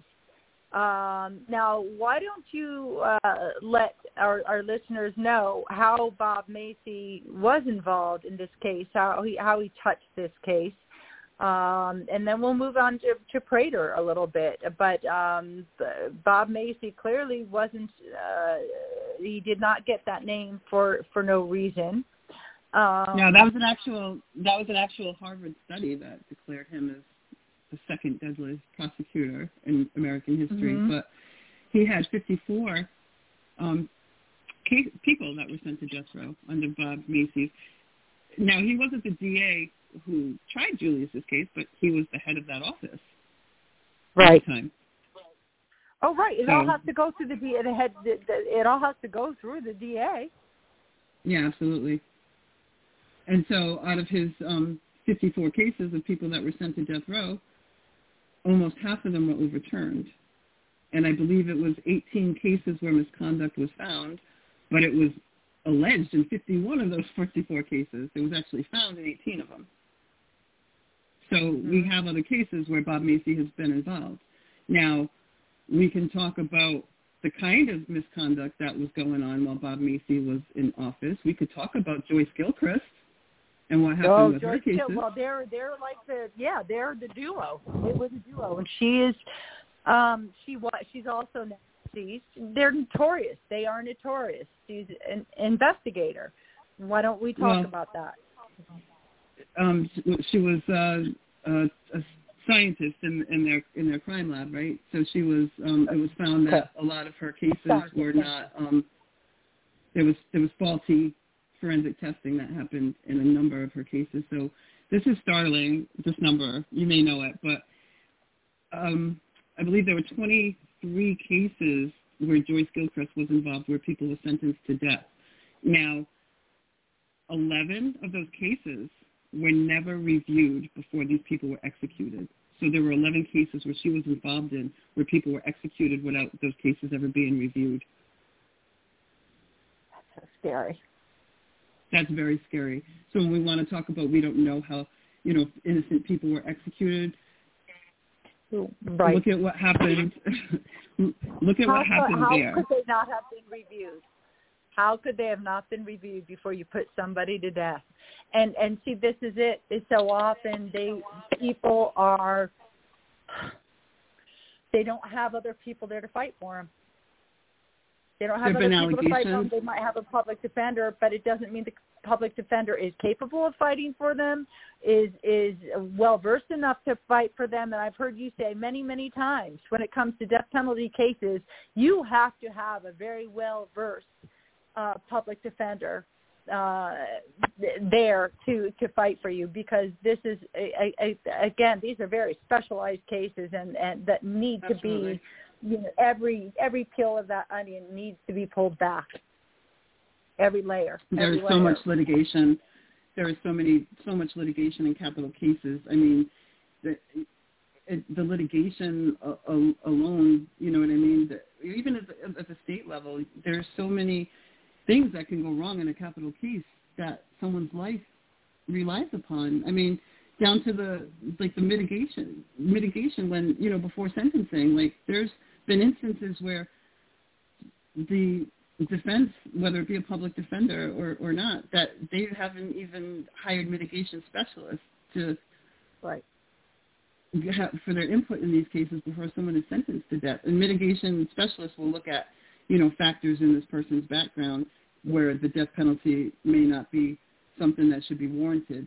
But if the jury doesn't know these factors because there's nobody to present them, then they're never known. And someone can be sentenced to death when there are a number of factors that say, even if there weren't questions of innocence, there could have still been a number of factors that wouldn't warrant a death penalty.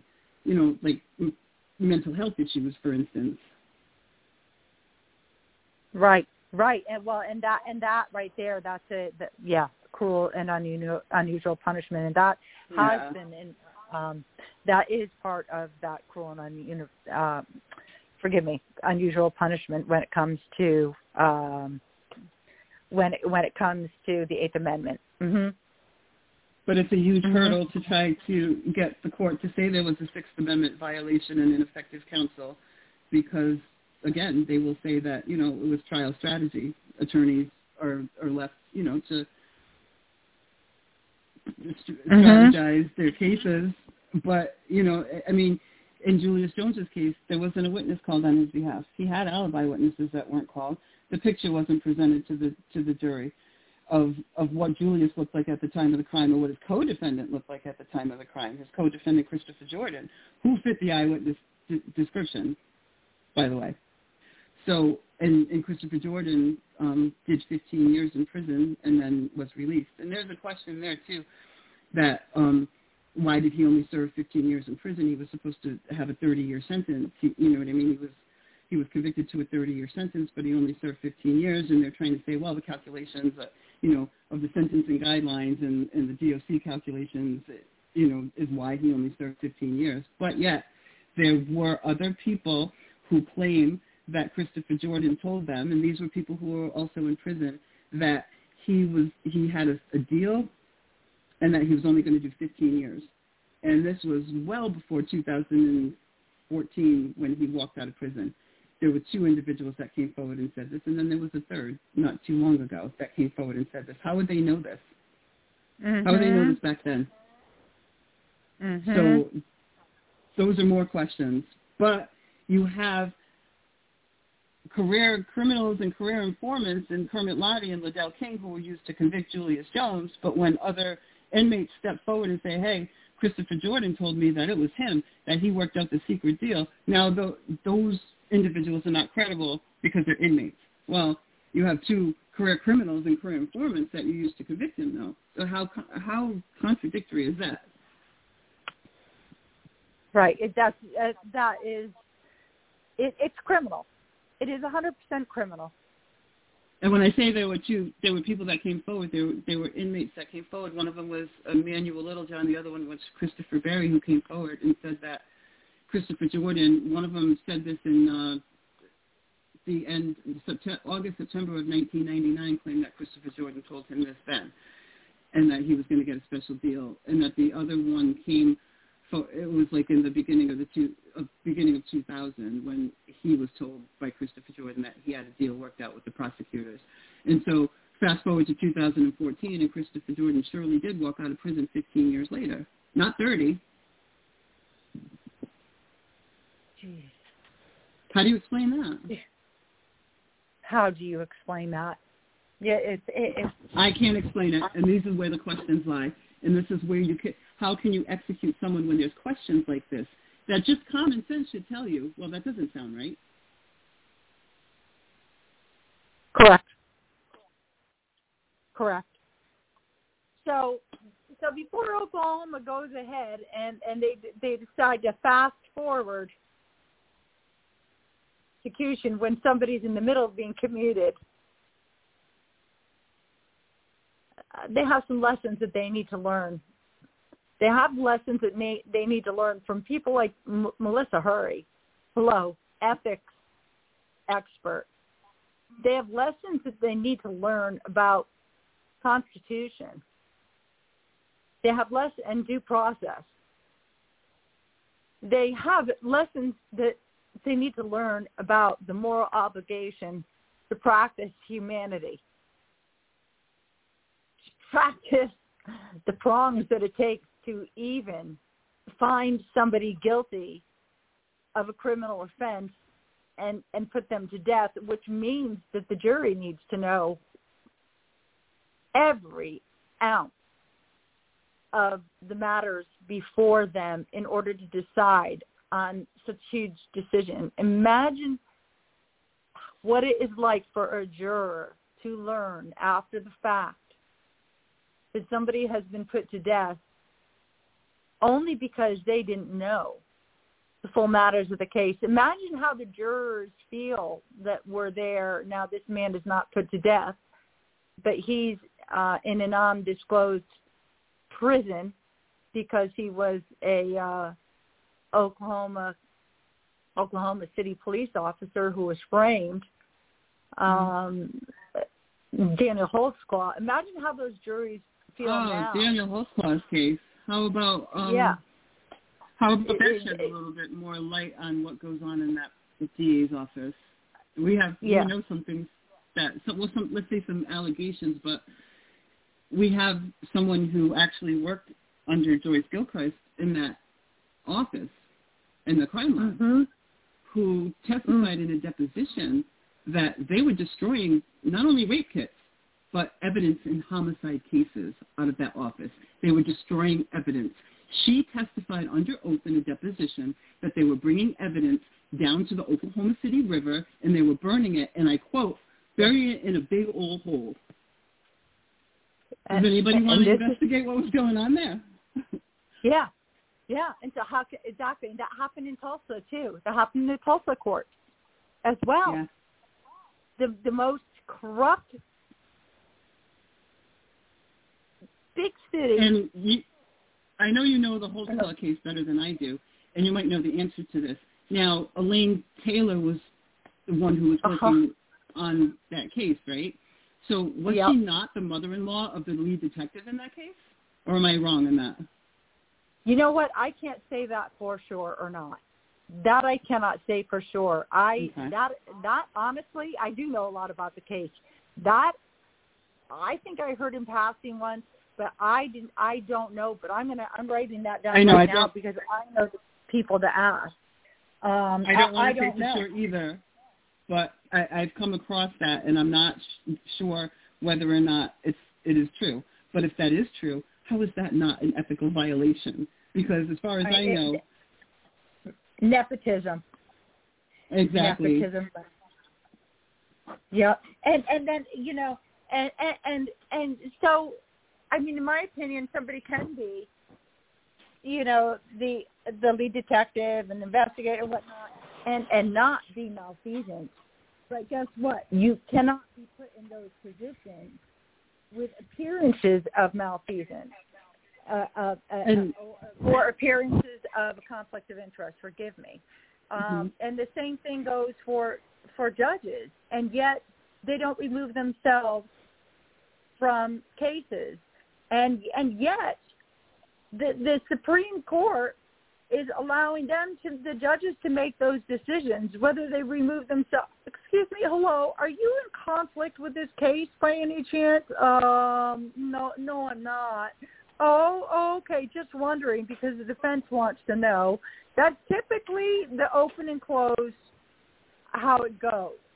I remember when I had a police department that was investigating a judge for something. So what does the police department do? Literally, no joke, I can prove it. It's the prosecutor's office. They call the judge and ask if something really happened. Well, they get back to me. Oh, and this was the police department too. So this is what makes it so egregious. Oh, but the judge says no. No kidding. This is in Tulsa District Court. This is how Oklahoma rolls, where it does roll this way. Okay? This is how Oklahoma rolls, where it does. Not every judge, not every prosecutor, not every investigator, not every... No, absolutely not. We've got reps that want to change where it's going wrong. All right? We've got a good pardon and parole board happening right now. We have reps that really do care about, the recidivism rates and how to help rehab. We've got reps that prepare for the entrance of society. My word. Imagine this. Has anybody seen the movie? What's the movie? Shawshank Redemption, when the old man, God love him, he finally he goes out, and that's all he's ever known all his life. Prison. He goes out and he hangs himself. I don't know if most people have seen that movie, I think, or maybe I'm dating myself and my age, but it's because he didn't know how to integrate. Yeah, he didn't know how to integrate into society. So those that, he really wasn't ready to go. He wasn't pushing to go. He was happy. He was happy with himself, and I think his little bird, or he had a little something that, he was not ready to go. So we need to help those that are ready and prepared. But I'm getting off subject because we kind of already discussed this. But let's move on. Let's move on to what do you want to move on to now? As we're coming to the last part of the show tonight, and we will continue this, of course, and we're not going to stop. And I have vowed to stay up, overnight and whatever it takes with Melissa as well. Didn't do it this weekend. We had some things going on, especially me, to interrupt that. But there's many of us, and Melissa is spearheading this, people. Melissa is really, if you ask me, she is spearheading this movement for Julius Jones. She is the go-to person that knows every little detail you can possibly imagine for Julius Jones. He has a whole coalition. So there's a ton of people that are, working hard on his behalf, and everybody is playing a role. You're an incredible voice. Maybe I should have put that a different way. You're a voice that is, very, very, well versed. You're educated in this, and beyond the advocacy end of it, and able to, So I'm saying you're an incredible voice that is a huge part of spearheading this. So maybe I should have revised what I said. Thank you.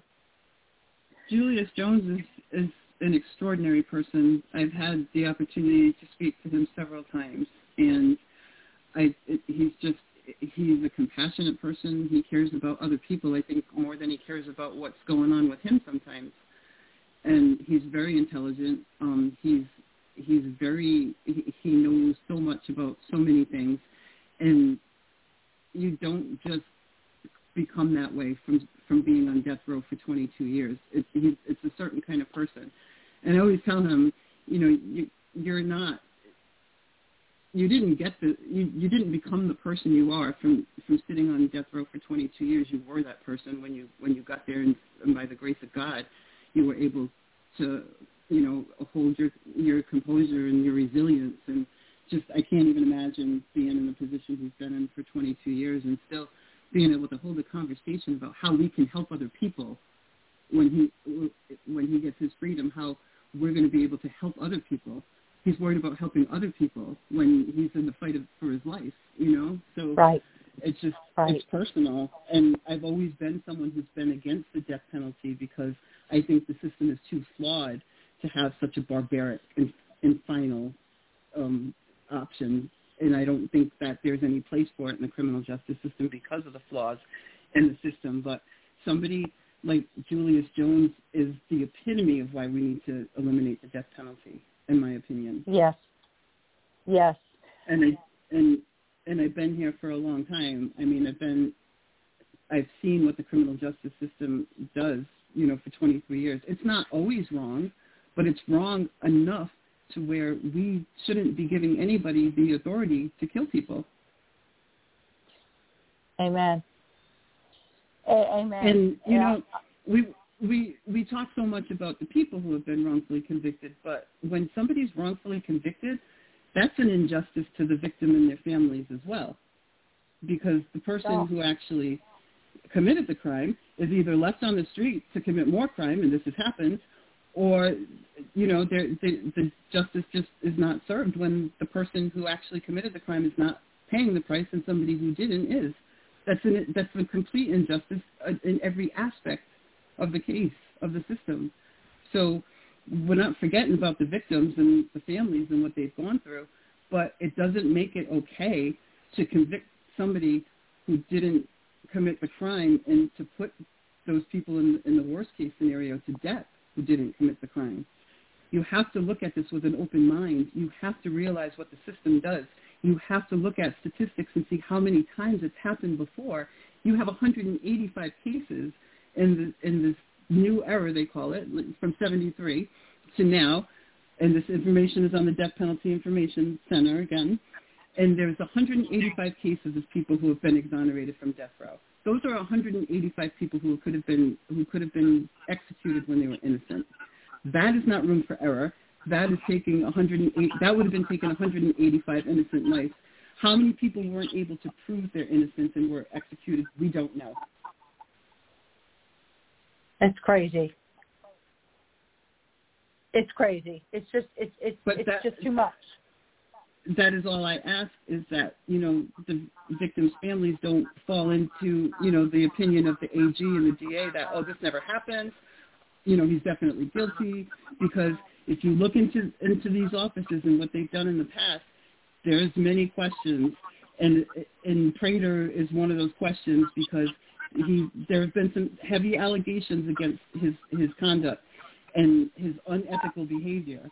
And I say unethical because allegations that have been made certainly indicate a violation of ethics, because there are other cases. I mean, I don't know if everybody knows about the case where he had his investigator, William Mueller, I believe his name was, investigating if there was any conduct between Chris Steele, who was a rep, and the ACLU. I think most people know who the ACLU is.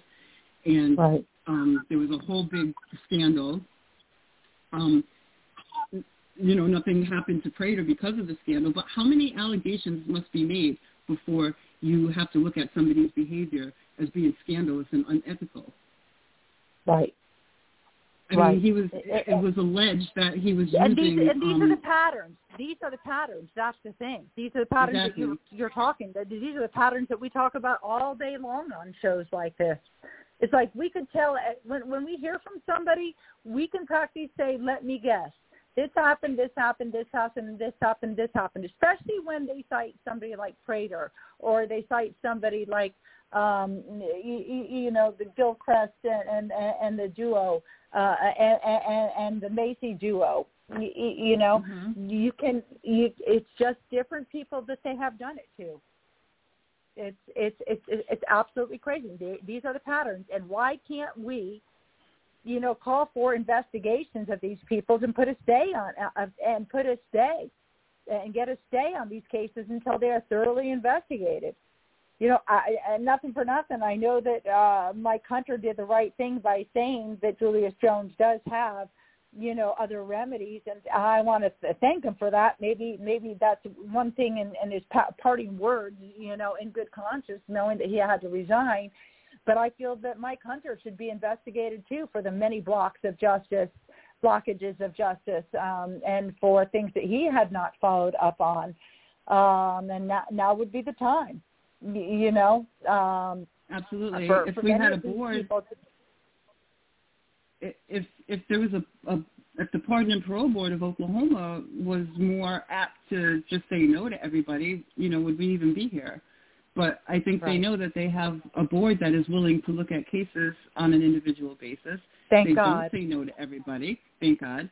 Right. You know, does that sway the, you know, what the AG decided to do and ask for these execution dates quick and in a hurry? Because, I mean, total turnaround. Is it because of that? If you go back 6 months ago, it's a huge turnaround. Total turnaround. Isn't it? Yeah, I mean, you have, you know, there's Richard Smotherman who's taken Judge McCall's place on the board. And from what I can tell, you know, from watching... turnaround because of McCall, he was a disruptor in fairness. Yeah. And I'm not saying that other people that weren't in the Pardon and Parole Board weren't good. They're great. We know that this has been a phenomenal transition, and quite frankly, we can thank the governor for some great appointments. Yeah, for his appointments. Absolutely. Yes. Absolutely. You know, this isn't an issue of the Pardon and Parole Board. I am hoping are going to go forward with the stage 2 hearing for Julius on the 13th as is scheduled. And, you know, it's nothing that has happened is a result of anything that they did or that the governor did. This is the AG who's requesting these execution dates. And in my opinion, I feel like, you know, Prater probably has something to do with that, even though, you know, his name is not on it, but it's all over it. His name is behind it. Name's behind it. I've seen enough. Because guess what? Prater gets found out. This is all really a matter of who really done it. Who really done the death? Who really did the murders? Right? Who really murdered these people? And who really is involved in the cover-ups and the malfeasance? I want you to just hang in there with me. Just stay with me. I'm going to take a little bit of a break from this discussion for several minutes because I do want to bring to the attention of Oklahomans that are listening to this that there is a rally that is coming up, and that's Ignite Justice is putting on this rally. And Emily Barnes, and I believe it's, oh goodness, I wish I could remember the name of, I think it's Jennifer.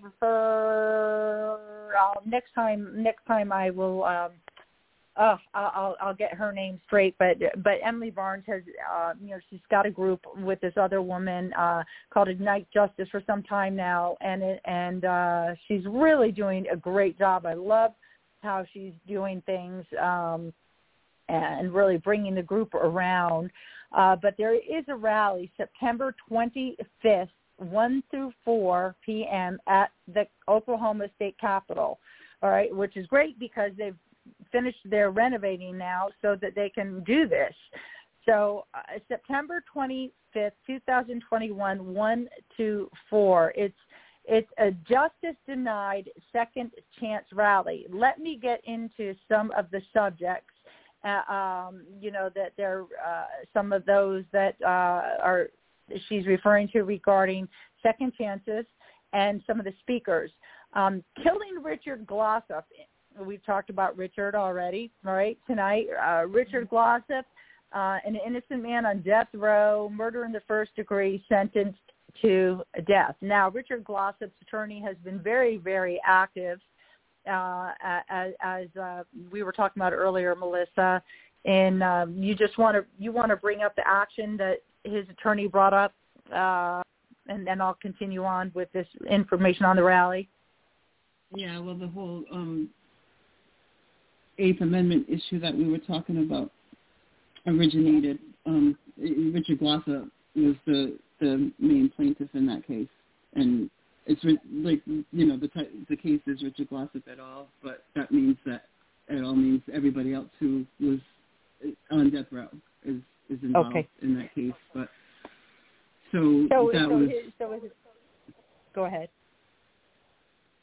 So that's the origination of the Eighth Amendment issue of Oklahoma stating that they were going to resume executions, but they're not changing. They're still using the same drugs in this protocol that they had to stop executions for in the first place in 2015. So that's the whole question. If they're still using a drug that was used in botched executions, is that method, is lethal injection still cruel and unusual? And that's that's the method of execution.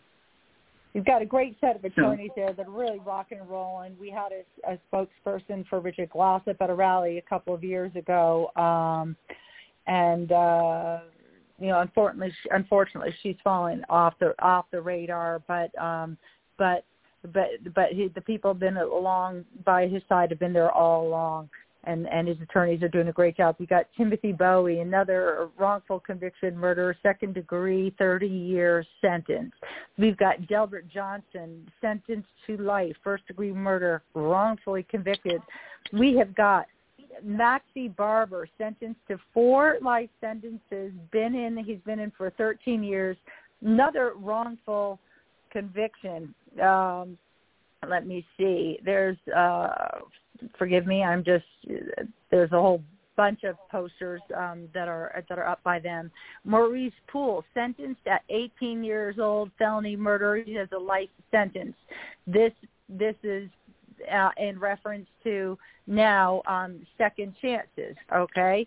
Second chances for people, for youth, okay, that have the opportunity to have had good time, that they were children essentially when they committed a crime, and not knowing all the details, you may feel that somebody deserves a second chance, forgive me, or you may not, okay? But we've also got Cody Barnes, juvenile offender, sentenced at 17 years old, robbery with a firearm.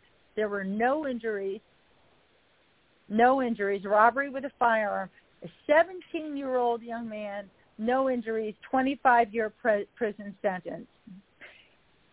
We have got excessive sentencing in Oklahoma, if you ask me. There are some that certainly, again, second chances, okay? James Shelton, 30-year-old sentence, robbery with a firearm, no injuries.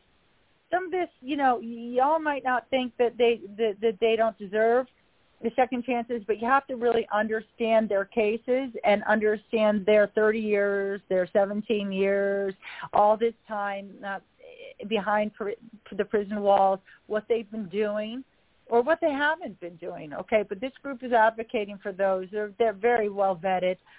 They're advocating for those that, they feel, truly deserve it. Nigel Martin, juvenile offender, sentenced at 16 years old, life sentence.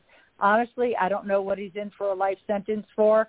I do know that you cannot convict somebody, a juvenile, I believe, to death. You can't sentence them to death as a juvenile. Keith Brown, my heart goes out to this young man. He is incredible. What a spokesperson, poster man for second chances. I know a good deal about his cases, about his case. Let me see. Gosh darn it, I just accidentally came off of it. Juvenile offender, sentenced to life at the age of 17. Okay, some of the speakers that will be there, Okay, we've got Mandy Wilkinson, Ignite Justice board member, research specialist, prison reform advocate. She will be speaking. She's a guest speaker. We've got Charla Hallenkak, expunged and pardoned mother of son, incarcerated prison reform advocate. We have Michelle Murphy speaking at this rally. She is the first female in Oklahoma history to be proven innocent and exonerated. Sentenced at 17 years old, murder, life without parole, released 20 years later. So, again, this is September 25th, 1 to 4, Oklahoma State Capitol. Why don't you head on over and visit the Ignite Justice Facebook page and decide whether or not you can show up or at least lend some kind of support. Follow the group. I encourage that strongly. Oh, my goodness. So the history of Oklahoma also. This is something else, September 25th, that they're going to discuss. History of Oklahoma. Why is this Supreme Court regarding McGirt versus Oklahoma so important? What does this mean for your loved ones? We've got attorney Brenda S. Golden, human rights, indigenous rights activist. She will be speaking. Julie Nimmo, former DOC, behavioral nurse, social activist. She will be speaking. This is going to be one heck of a rally. Melissa, I'm going to give you a couple minutes to sum up now, and I'm hoping that you can come back on Sunday. We can spend an hour more and talk about this and keep talking about this. But talk to our listeners for the next 2 minutes before I close up and introduce our next upcoming show, please. Okay. Well, I just, I want everybody to remember that this hearing for Julius Jones, the board is meeting on Tuesday to discuss the upcoming September 13th hearing. I just hope that people, and I know they will, Julius has a ton of supporters that are just going to keep, reiterating the fact that he should have this hearing.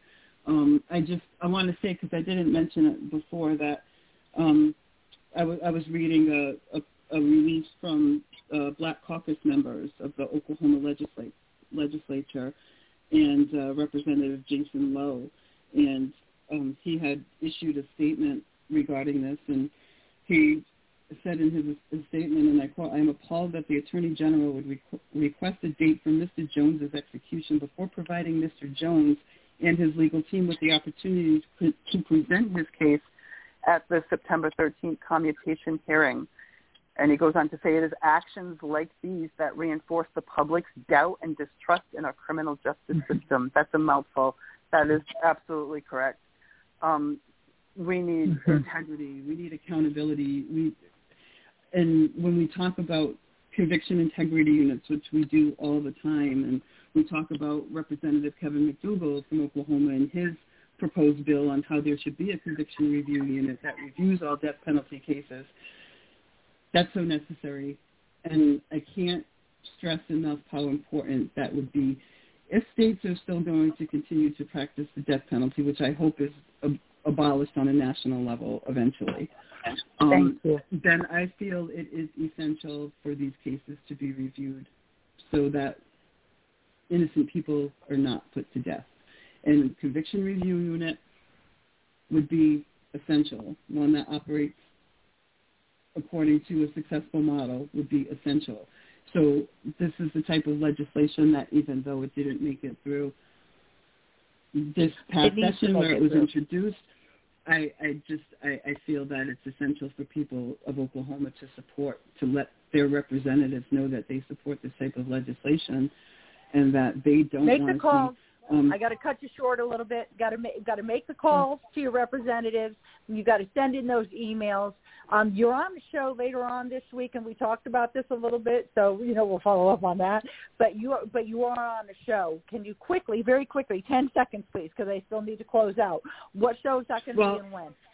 I'm going to have to give you the details because I haven't worked out all the details yet, but it's going to be on Thursday night. So I'm going to, if we can post it online, I'll have to give you the exact details where people could listen in if they want to listen in. I want to thank you for coming on. We're going to keep this live, going to keep this going. Melissa Hurry, thank you so much. You are a blessing.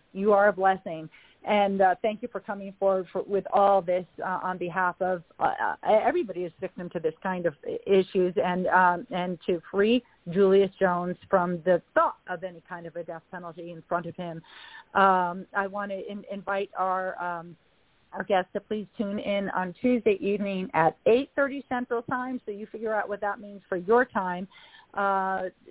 This coming Tuesday, with Marty Oakley, who's bringing the panel onto my show about guardianship abuse. Okay, so we're going to discuss that with problems with guardianships. And I'm Tanya Hathaway, and I'm your host of Tanya Talks, where your voice is heard and your story is told on Marty Oakley's TS Radio Network and Stephen Brooks' 89.9 KLRB FM out of Lighthouse Christian Radio.